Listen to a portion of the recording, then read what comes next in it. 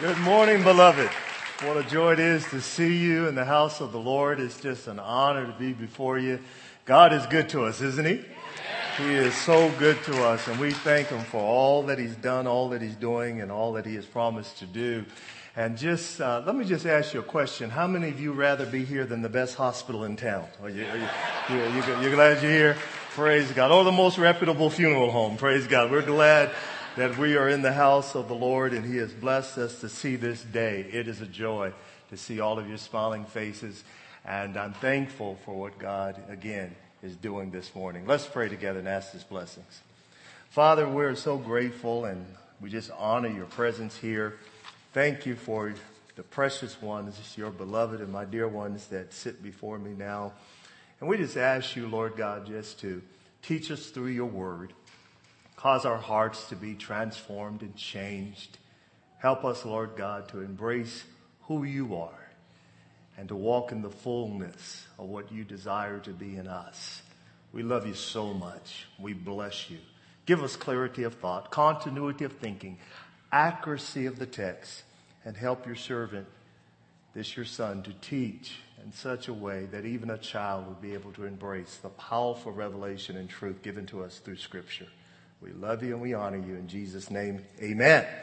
Praise God. Well, we have been looking at our corporate identity. We have been taking just the first few minutes before we get into our proper teaching. We'll be going into Ecclesiastes here in just a moment, but we're going to just kind of follow the pattern and break this up into two parts and look at this first part where we look at our corporate identity, who we are as a church family, what God has called us to be, what are our core values, and how do we assimilate or implement those within our lives, not just within these four walls, but hopefully carry them outside these four walls and live them out before others.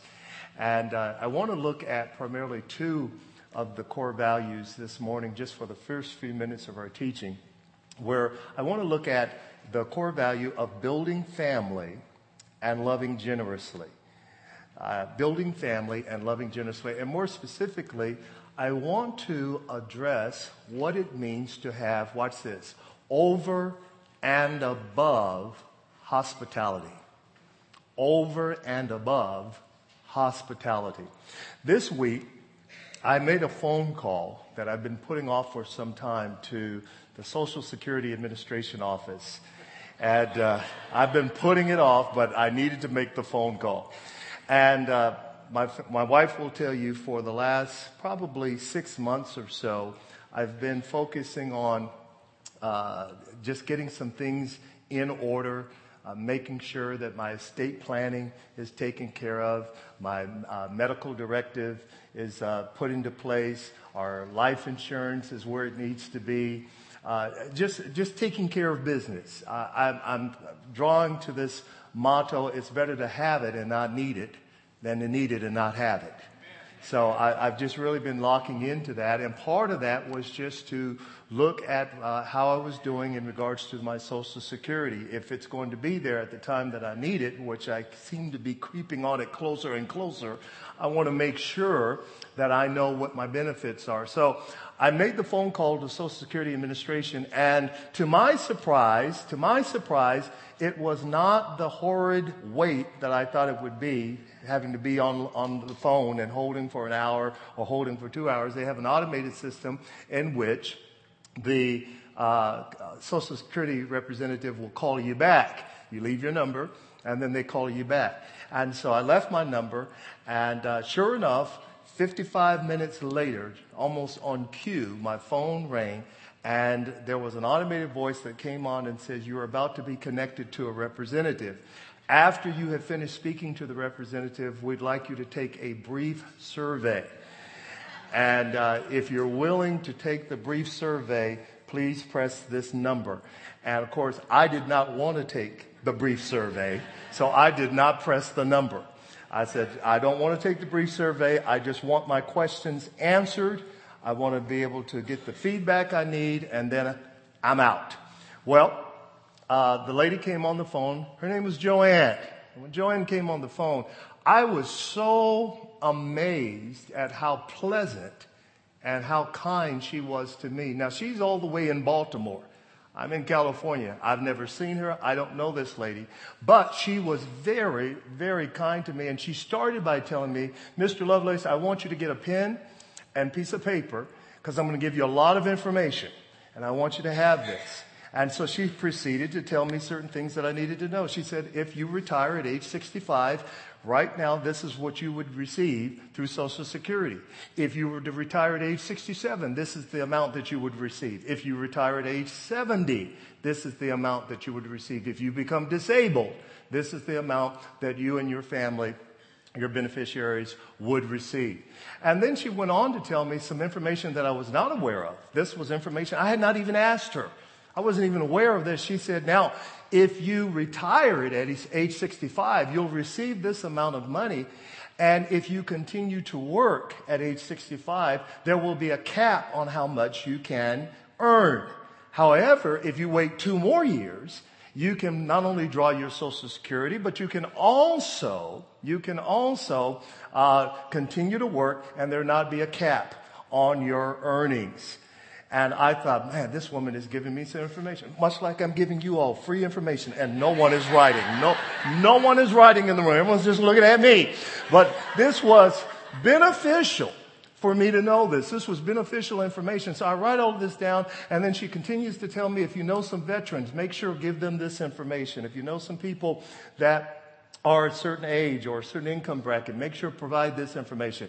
She stayed on the phone with me for 35 minutes providing me information, and she concluded the call by, I basically told her, I said, Joanne, I am so appreciative of the information that you have provided for me. And she says, well, I wanted to help you. I wanted to make sure that at the conclusion of the call, all of your questions would be answered. And she says, and by the way, I could just tell that you were a preacher by the way you were talking on the phone. I could just tell that you were a preacher.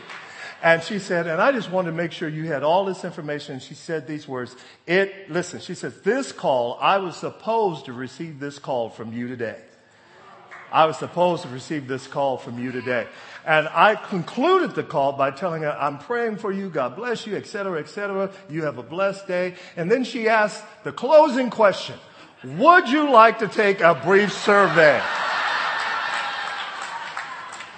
Would you like to take a brief survey? And I said, absolutely. Put me into the survey. I want to do it. And I gave the lady all 5 stars. The point being is that she was so gracious, and hear me, she was over and above in her hospitality. Over and above in showing her friendliness and her hospitality. And I thought to myself, wouldn't it be nice if we would continue that in our Bridgeway family? That we would have an over and above attitude of hospitality for those who come through these doors, that walk upon this beautiful campus that God has blessed us with, that we would just be over and above with wanting to build our church family, over and above with wanting to love generously and embrace people of all different backgrounds, all different economic backgrounds, ethnicities, cultural backgrounds, church, unchurched. People could come here and find a safe place and feel that they are connected to one another. That's over and above when it comes to hospitality. In fact, in Leviticus 19:34, it reads like this: you shall treat the stranger who sojourns with you as the native among you, and you shall love him or love her as yourself. For you once were strangers in the land of Egypt. And he says, I'm the Lord, your God. He says, we were all strangers. There was a point when we all possibly came here at one point to this beautiful church family, and we didn't know anyone. And yet there was someone that reached out to us, and they loved us and received us as though they were loving themselves. That's over and above hospitality. Hebrews 13:1 says, let brotherly love continue. In other words, we don't just turn it on Sunday morning, but it's something that we carry throughout our lives daily. Not just when we come in the doors of the worship center, but everywhere we go, we demonstrate the love of Jesus, the love of God, and we do so, and I say it again, with over and above hospitality. Then in Acts 28:2, Paul has gone into a shipwreck, and he lands on the island of Malta, and he makes this observation. He says, the native people, the people that lived there, that was their home, the native people showed us, watch this, unusual kindness. For they kindled a fire and welcomed us all because it had began to rain and it was cold. That's over and above hospitality. Now, I know what some of you are saying. This is wonderful. Thank you for sharing this brief little exhort. Thank you, Pastor Parnell. Now let's move on to Ecclesiastes. No, not yet. You might want to chalk it off and be dismissive as to say, this is not my ministry. My ministry is not the hospitality. Absolutely, it's everyone's ministry. All of us are called to demonstrate and to show hospitality to people. Now, the thing about this church family is that it's so big, it's growing. There's so many people that are coming in, and God has designed us to grow. But then that leaves us with the responsibility, watch this, of not only showing over and above hospitality with first and second and third time guests, but that means we have to show hospitality to everyone. Because you really can't tell who's a guest here. Yes, we have our guests fill out the cards and we connect with them and we share with them. But you really, I come here and week after week, I'm meeting more and more people, new people. And I'll go up to them and say, welcome. I'm so glad you're here at Bridgeway. And they'll tell me, I've been here for 15 years. You're the newbie. But the point being is that we demonstrate that hospitality across the board by loving people and by caring for them. And again, we thank God for our campus guides, our parking monitors, all the ones who are doing what they do. They do a wonderful job. But can I just tell all of you, all of us have been given the ministry of hospitality. All of us are called to show kindness and love. Do you agree with that? Let me quickly give you 5 ways that we can show hospitality to our guests, specifically our guests. My former professor, Dr. Gary McIntosh at Talbot, when I was doing my doctoral studies, he made this observation that people will determine if they're going to come back to a church, not based upon necessarily how great the worship is, not necessarily great on how great the teaching is. And in this church, we're blessed with powerful worship, powerful teaching. He says that people will determine if they will come back to a church based upon how they are treated and how they interface with people the first 5 minutes of their arrival and the last 5 minutes upon their departure. Those 2 areas, how they begin and how it ends. I submit to you there are 5 ways that we can demonstrate over and above hospitality. And I'm using the acronym SEEK, seeking out. And here it is. Number 1, stop to greet our guests. Stop. And when you recognize someone is here for the first time, I don't care how busy you are, how much you've got going on. I don't care if you're trying to run and take care of a ministry duty that you're responsible for. Take time to stop and greet somebody. And greet them purposely and with intentionality. And I might add, with warm smiles, even warmer than the ones I'm receiving right now. Warm smiles, great hugs, and strong handshakes.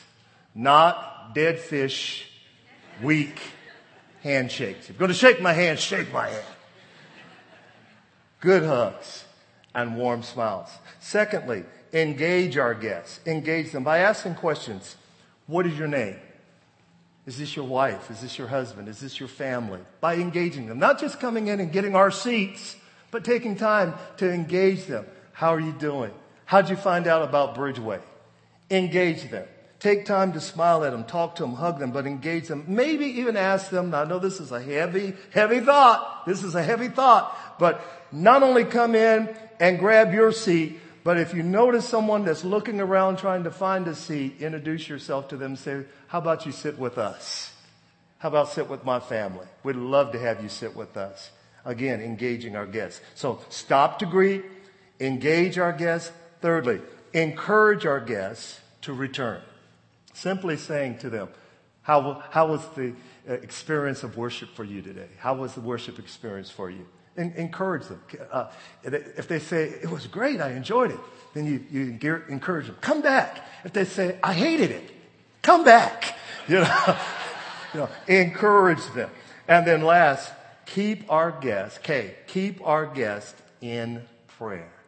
Take time to say, I'm going to note your name because my family and I, we want to be praying for you on this week. We want to be lifting your needs up in prayer. So again, stop to greet, engage our guests, encourage our guests to return, and keep our guests in prayer. You often hear me say when I'm here and we're acknowledging our guests here in the church, I'll often say, the first time that you come into this place, you are a guest. But the second time, we put the china away and break out the Tupperware. See, your family. And I believe that there's enough love in this place. There's enough care and compassion in this place. We who once were strangers, that we can bring people alongside of us and welcome them as family with over and above hospitality. How about you? You believe that? Come on, give God praise for that. I believe that. All right. Let's take up Ecclesiastes. Let's go. Ecclesiastes. We're going to specifically look at Ecclesiastes chapter 8.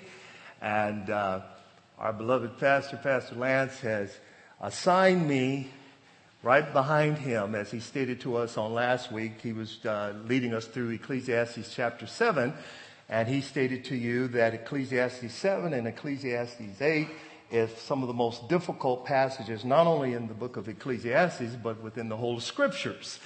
And I thought to myself, as he told me that I would be covering Ecclesiastes 8, I said, thanks a lot, Pastor Lance. I appreciate that. I appreciate the fact that you've got me looking at a passage in which the writer who we've identified and believed to be Solomon, he is all over the place. I mean, he's hard to track through the passage. And yet, as I look at it, and I told Pastor Lance this on last week when he had just finished preaching, and I was kind of lamenting over the fact, and I was lamenting over the fact that I had a difficult passage to have to teach from. And of course, he was so supportive in his wonderful response of affirmation. Woo! I knew that I was going to be okay. All right.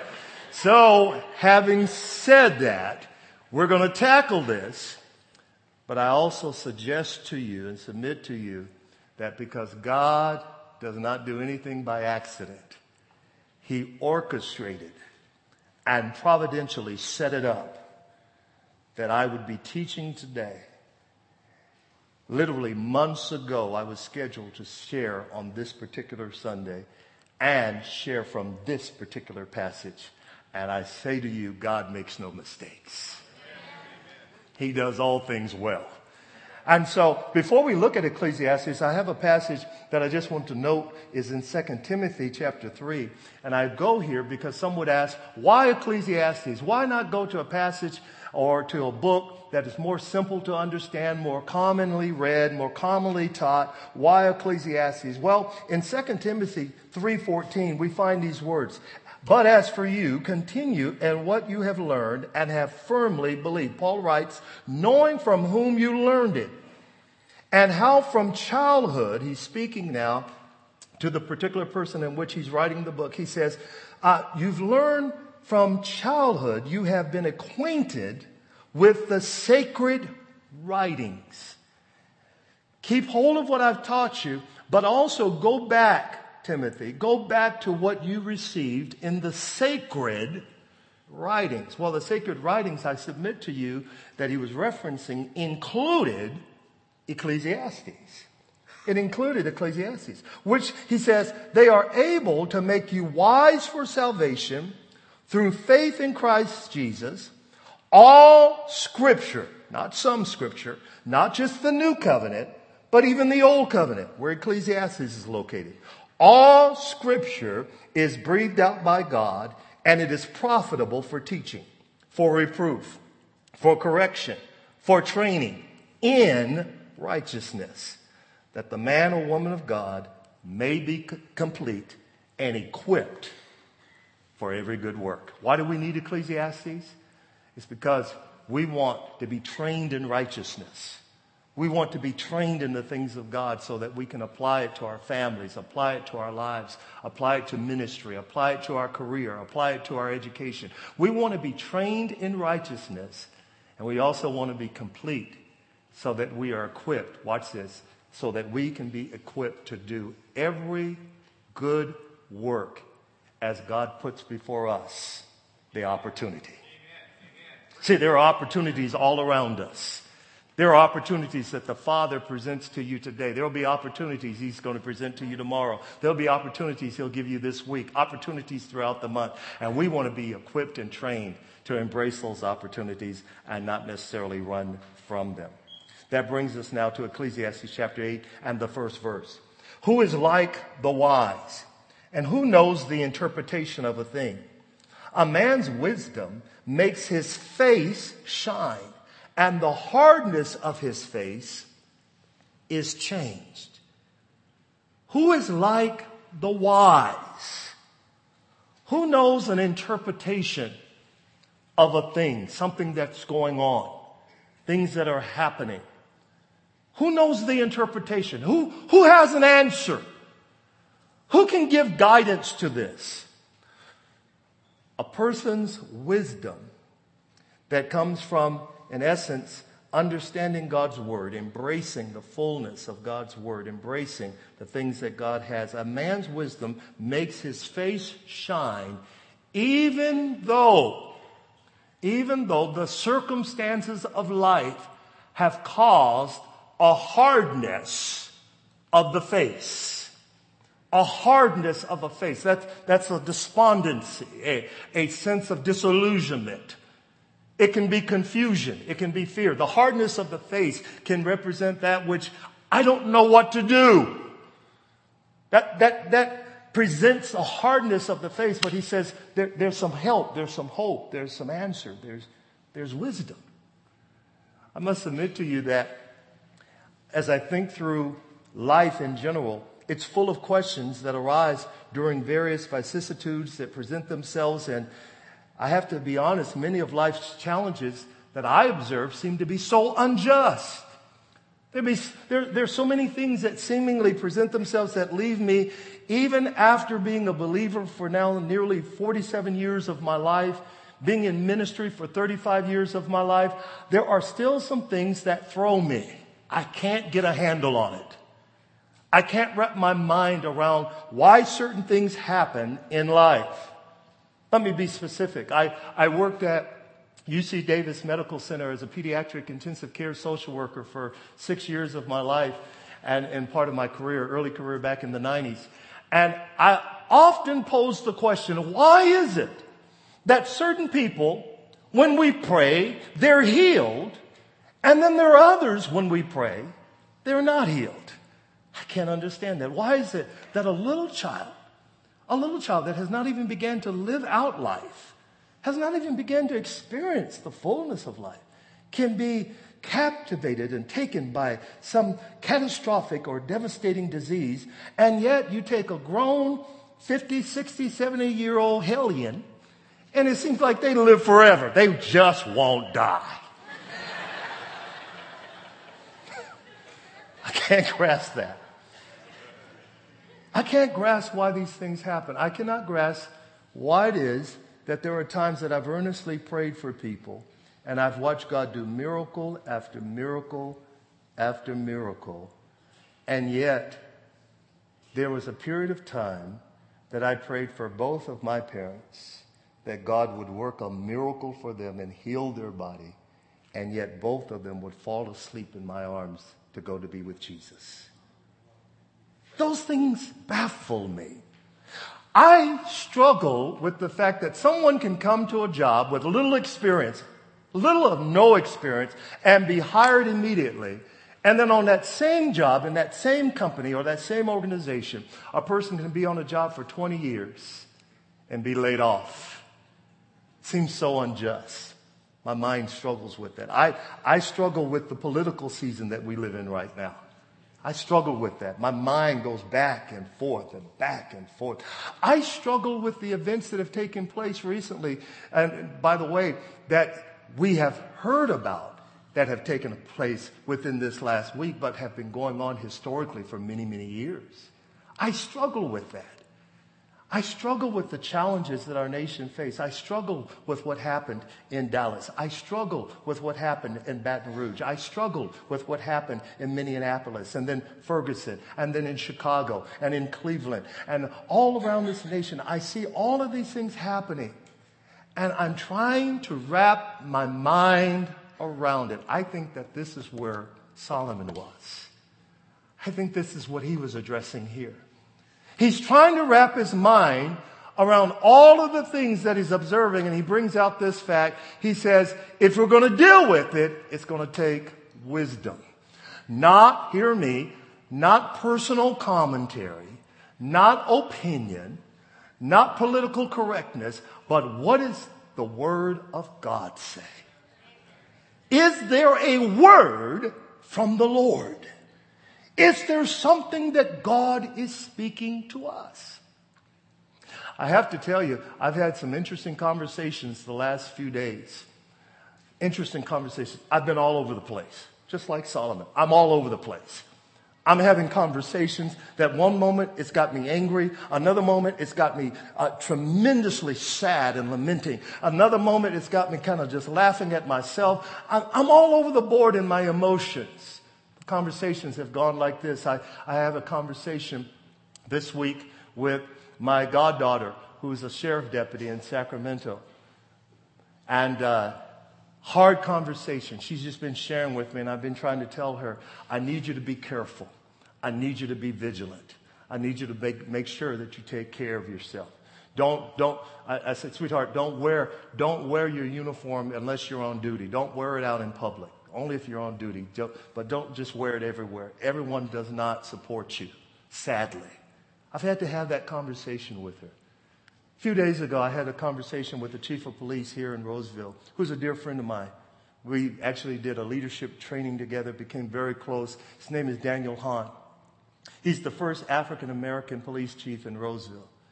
And the conversation I had with him came at a time when he was sitting in his office. He was challenged. He was frustrated by the things that were happening there in Dallas. And the Lord just put upon my heart to communicate with him. He texted me back. He says, your timing is impeccable. I needed to hear from you. And I shared these words with you. I shared this with him. I also shared this with my friend, Chief Sam Summers in Sacramento. I want you to know that Diana and I are praying for you. We're praying for your families. And we're praying for your entire department, and we want you to know that we care and we appreciate all that you are doing. We communicated that to him. Hard conversation. But then I had to flip to another discussion or another conversation with an 18-year-old son, my son Tyrell, who just graduated from high school. He was getting ready to head out the door with his best friend to celebrate their graduation. And instead of being able to say to them, as a typical father would say, and that is, be careful, have a good time, make sure you come home, don't come in here late, the whole 9 yards. I also had to add, if you get stopped by the police, I need you to comply to what they're asking you to do. I had to go there. I had to have a very clear conversation with him. I know some of you would look at me and say, why do you have to have that type of conversation? Because, beloved, my reality, the reality of my life, and the reality of many people's life is that many times there are some bad folks who wear a uniform. And there are times when some people do some things that are not always recorded on social media. Are you hearing what I'm saying? I had to have that hard conversation. Be respectful. Why do I have to have that conversation with my son? Because my 18-year-old son, I had to tell him, don't talk back, especially like you talk back to me sometimes. Because he gets upset, he gets scared, and he starts running his mouth. Not unlike many 18-year-olds when they get nervous. He starts running his mouth. He thinks he's big man. And I had to tell him, you can't be big man if they're communicating to you to do something. Get to a place where you can call me and I'll come and deal with it. My son has never been in trouble with the law. We've never had to go to juvenile hall. We've never had to go to the courthouse. I had to sit on one hand and celebrate with his mother, celebrate his graduation, but at the same time celebrate the fact that she and I have been able to keep this boy alive for 18 years. You follow what I'm saying? That's my reality. I need wisdom. I don't know what to do with that. I'm all over the board with this. I need some help with this. Listen to what the passage says in verse 2. I say, keep the king's command because of God's oath to him. Be not hasty to go from his presence. Do not take your stand in an evil cause, for he does whatever he pleases. For the word of the king is supreme. And who may say to him, what are you doing? Whoever keeps a command will know no evil thing, and the wise heart will know the proper time and the just way. I was encouraged 2 nights ago as we had just finished the newcomer's dessert. Met a wonderful group of people that are now coming close and finding out more about our ministry here. And I was standing right here with Pastor Lance, and he had written a Facebook post, and I told him twice that day, but I ended it in my conversation with him the other evening. We were standing here, and I said, he was addressing all that was going on in regards to the news and recent events. And I said to him these words. I said, Lance, I'm going to say this to you. You are bold, you are courageous, and you are crazy. What in the world are you doing? And I said this to him. I have never met in my life or interfaced in all my years of working with people, I've never met a non-African American person, leader in particular, that could articulate and address a very pivotal issue that's at the core of our nation. And I said to him these words, you speak truth. You speak truth. I need you to know, Bridgeway family, I feel good this morning. Despite all that is happening in our world, I feel real confident and real good that I'm in a house today that is not afraid of the truth. Are you hearing me? You want the truth? You can't handle the truth. No, I'm playing with you.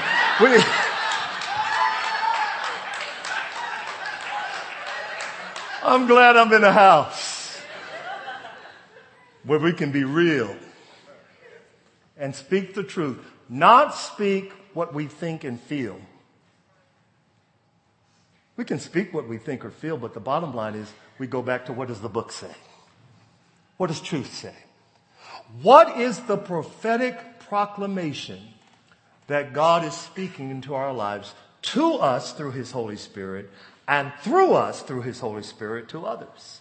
That's the heart of Jesus. That's the heart of God. And in this passage in verse 2, he kind of sets the foundation for that by talking about keep the king's command. What he's talking about here, watch this, he's speaking of the importance, the value of understanding the need to watch our tone when it comes to authority. Not just ramp up. Not just ramp up with a dialogue, with a debative dialogue, but rather understanding the context of authority that has been presented before us. Let me give you 2 examples of that. First example, I serve on the senior leadership team here at the church. There's a group of 4 of us that includes our pastor. The other is Pastor Brian, Kylie, and then also Miss Heidi, who serves as our chief operations officer. We meet every Monday at 1 o'clock to discuss the business of the ministry as it relates to our various departments of ministry. And the thing I love about it, I sit in the midst of some of the most brilliant, godly minds that I've ever been around. that are helping to lead this ministry. It is powerful to me to sit in that room from 1 o'clock, sometimes to 4. If we go long, sometimes even later. But it's just powerful to sit in the room and have the discussion that we're having. And all of us have a mutual respect for each other. All of us will share what our thoughts are and what have you. But the thing I also appreciate is that there seems to be, in reference to our pastor, a sense of deferring to him as being the final call on it. We'll chime in. He'll pull from us. But then there seems to be a part of us that says, now, Pastor, what's your heart on this? Now, what is happening? We're recognizing the authority that God has given him as the lead pastor. So we acknowledge that. We acknowledge that there's an anointing. Listen, authority does not take something away from you. Authority is something that you give towards. And that's what we do. We give towards him an authority that we affirm the authority that God has given him. And he'll tell me often, he says, I can tell, Parnell, when you are not in agreement with me. I can tell when you're not in agreement. And he says, because you'll just kind of sit back and you'll be quiet. You won't say anything. And I have to tell him, I learned that really from two sources. I learned it from my parents, and I also learned it from my wife, whom I've been married to for 22 years. My wife has taught me some things about learning how to sit back and be quiet. I think I told you all about the first, about 5 years ago or so, we were sitting in the living room. I was sitting in my lazy boy rocker. I was frustrated about the day. I was tired. She was sitting on the couch, and she leaned over and she leans forward and says, what would you like for dinner? And I kind of grumbled under my breath. I said, spaghetti, whatever. And so she leaned forward. She said, what'd you say? I leaned back. I said spaghetti. Now, for you who don't understand the context of this, it's okay. My wife is from East Palo Alto, California. Okay. My wife leaned forward. She said, oh, no, player. No. Back that train up. You will not speak to me in that tone of voice. See, it taught me real clear. Yes, my love. You understand what I'm saying? I'm fine. There is a way that I respond to my wife because I respect who she is in my life. I learned that from her. See, I learned the importance of, again, respecting authority. Here he says, keep the king's command. Let me put it to you this way. It's imperative that we know when to speak and when not to speak. My parents used to say like this, it's better to remain quiet and be perceived a fool than to open your mouth and remove all doubt. Okay. It's better to quiet yourself. And I think many times when we quiet ourselves, watch me, when we quiet ourselves, it's not giving up anything, but it's giving ourselves over to hear from God. It's giving ourselves over to hear the voice of the Holy Spirit, to speak to us. Well, I just have to say, do you? Well, I feel, really? Can you bring it in with the boss that you want to go in to the office tomorrow and kind of snap and tell them what you think, as though you go to the boss and say, who do you think you are? I think they think they're the boss. Can we bring ourselves in to saying, Lord, I'm going to quiet myself to hear from you. I'm going to respect the authority that is put before me. It's interesting. Look at verse 6. For there's a time and a way for everything. Although man's trouble lies heavy on him, for he does not know what it is to be, for who can tell him how it will be? In other words, we're all over the board. There's so much happening. Nothing seems predictable. No man has power to retain the spirit or power over the day of death. There's no discharge from war. In other words, all of us, we're in the battle. Nor will wickedness deliver those who are given to it. Bad things are going to happen to good people.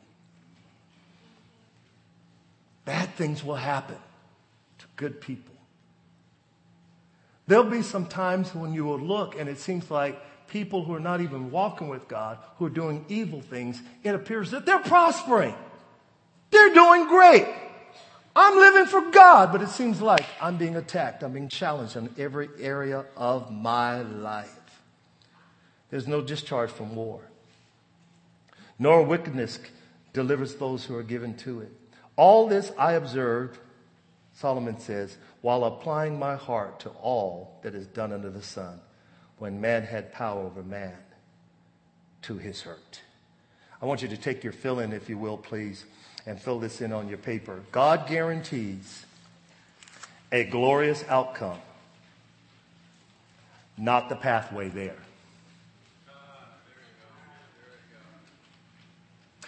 God guarantees a glorious outcome, but not the pathway there. When it's said and done, when it all shakes out, it's going to be glorious. But getting there, it's going to be challenging. It's going to be some hurt. It's going to be some fears. There's going to be some disillusionment. There's going to be some things like I just described to you, where I'm just like, God, I don't know what to do. I don't know how to address this. What do I say to the police chief? What do I say to the community activist? What do I say to the person whose family is grieving and is hurting? What do I say to the person that's marching in the street? What do I say to my 18-year-old son? What do I say to all of the people that I'm getting ready to minister to this morning? What do I say? God says, let them know that I'm still on the throne. I'm still God. Contrary to whatever the media has to say. Contrary to what CNN, Fox News, ABC, CBS, and NBC, their observation, the bottom line, there is a word from the Lord. There is a word from the Lord. There is a word from the Lord. God is not giving up on us. And I'm not throwing in the towel on God. God is up to something. And it's good. Let's get ready to close it up. Look at verse 10. Then I saw the wicked buried. They used to go in and out of the holy place and were praised in the city where they had done such things. This also is vanity, because the sentence against an evil deed is not executed speedily. It seems like the person who does evil, they don't get dealt with immediately. And the heart of the children of man is fully set to do evil. Though a sinner does evil 100 times and prolongs his life, I know that it will be well with those who fear God, because they fear before him. But it will not be well with the wicked, neither will he prolong his days like a shadow, because he does not fear before God. Here's the bottom line. It may appear that the wicked are getting away with something. It may appear that the ungodly are getting away with something, but we serve a God who is just, and he will deal with it. Man sees some of the time, but God knows all of the time. All of the time. Verse 14. There is vanity that takes place on earth, and there are righteous people to whom it happens according to the deeds of the wicked. In other words, bad things happen to good people. And there are wicked people to whom it happens according to the deeds of the righteous. Seems like good things happen for them. I said that this is all vanity. But notice what he says in verse 15, and I commended myself to joy, for man has nothing better under the sun than to eat, drink, and be joyful. For this will go with him in his toil through the days of his life that God has given him under the sun. Here's what he's saying. He says the bottom line is, I can sit around and be depressed. I can be sad. I can be disillusioned. I can be discouraged. Or I can get up and make sure that I put into my heart that this is the day that the Lord has made. I choose to rejoice and be glad in it. I choose to eat. I choose to drink. I choose to love my family. I choose to do something by reaching out to the individuals that are around me and loving them and giving them the attention that God has poured into my heart to give towards them. I can do something with this day that God has given me. Let me put it in the Lovelace translation. I can run to Cold Stone and put in 3 mix-ins instead of 2.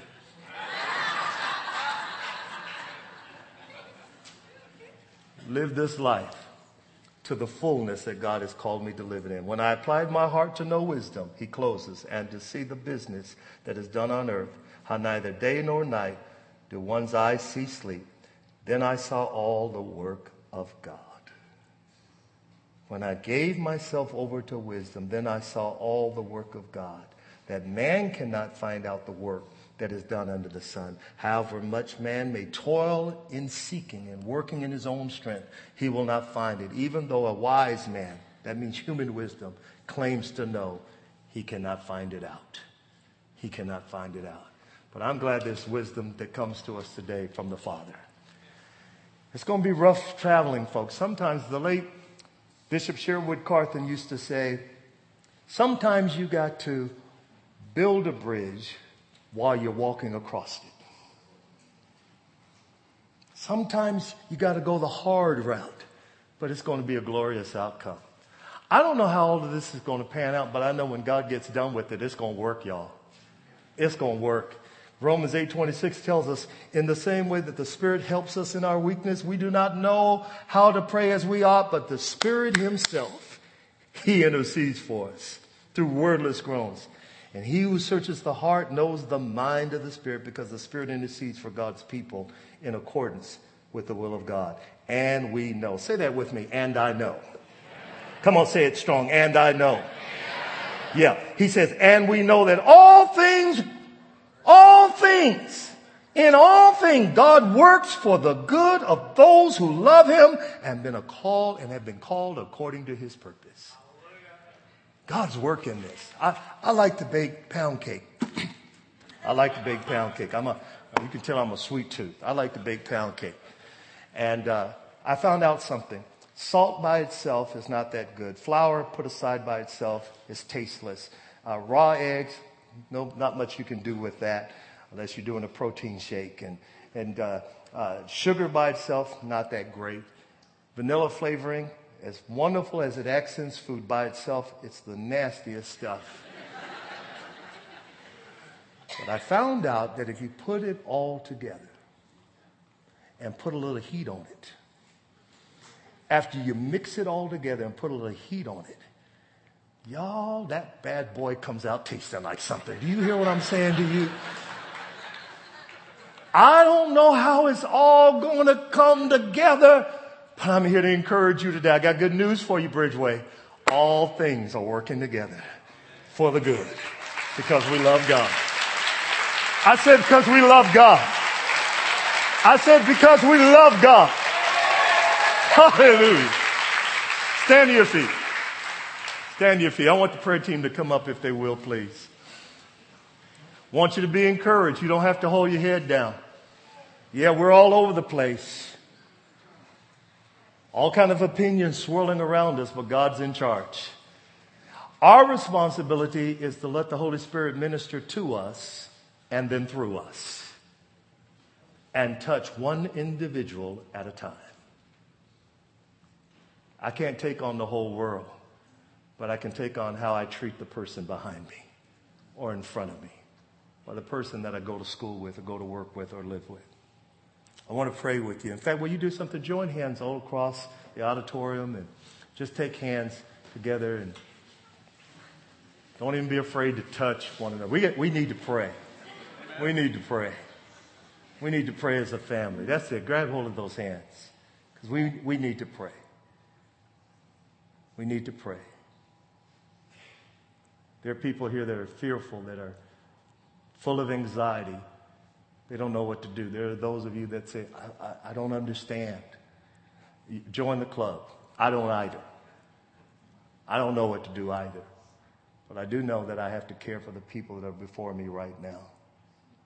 I have to live my life with the joy that God has given me to help me to sustain me through what's going on right now. Hold that hand. Squeeze that hand tight. What a fellowship. What a joy divine.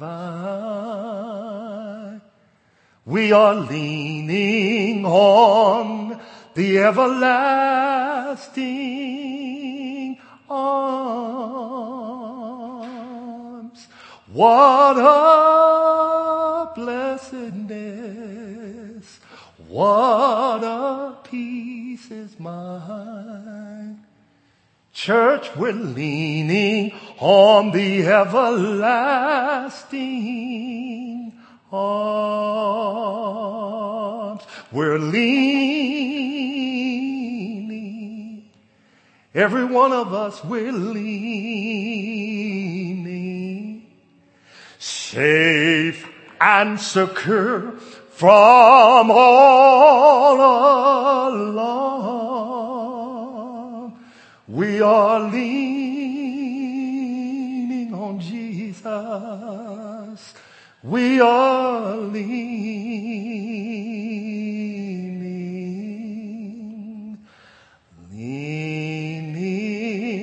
on the everlasting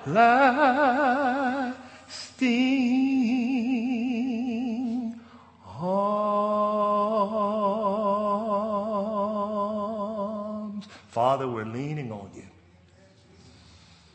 We don't know what to do in our own strength, but we put our full trust and dependency upon you. Help us to be Christ-like, not just in name, but in our actions. Help us to love others the way you have loved us and navigate us through the storm. And we'll give you all the praise. Anoint now our prayer team as they pray for people all throughout the auditorium that will come forward, courageously saying, will you pray with me? Maybe someone who's dealing with anxiety or fear or sickness, disease, hurt. Someone who says, I just want to be in the will of God. Let this altar be full of people, God, who seek after you. This is our prayer in Jesus' name. Amen. God bless you, beloved. We love you. Have a blessed day.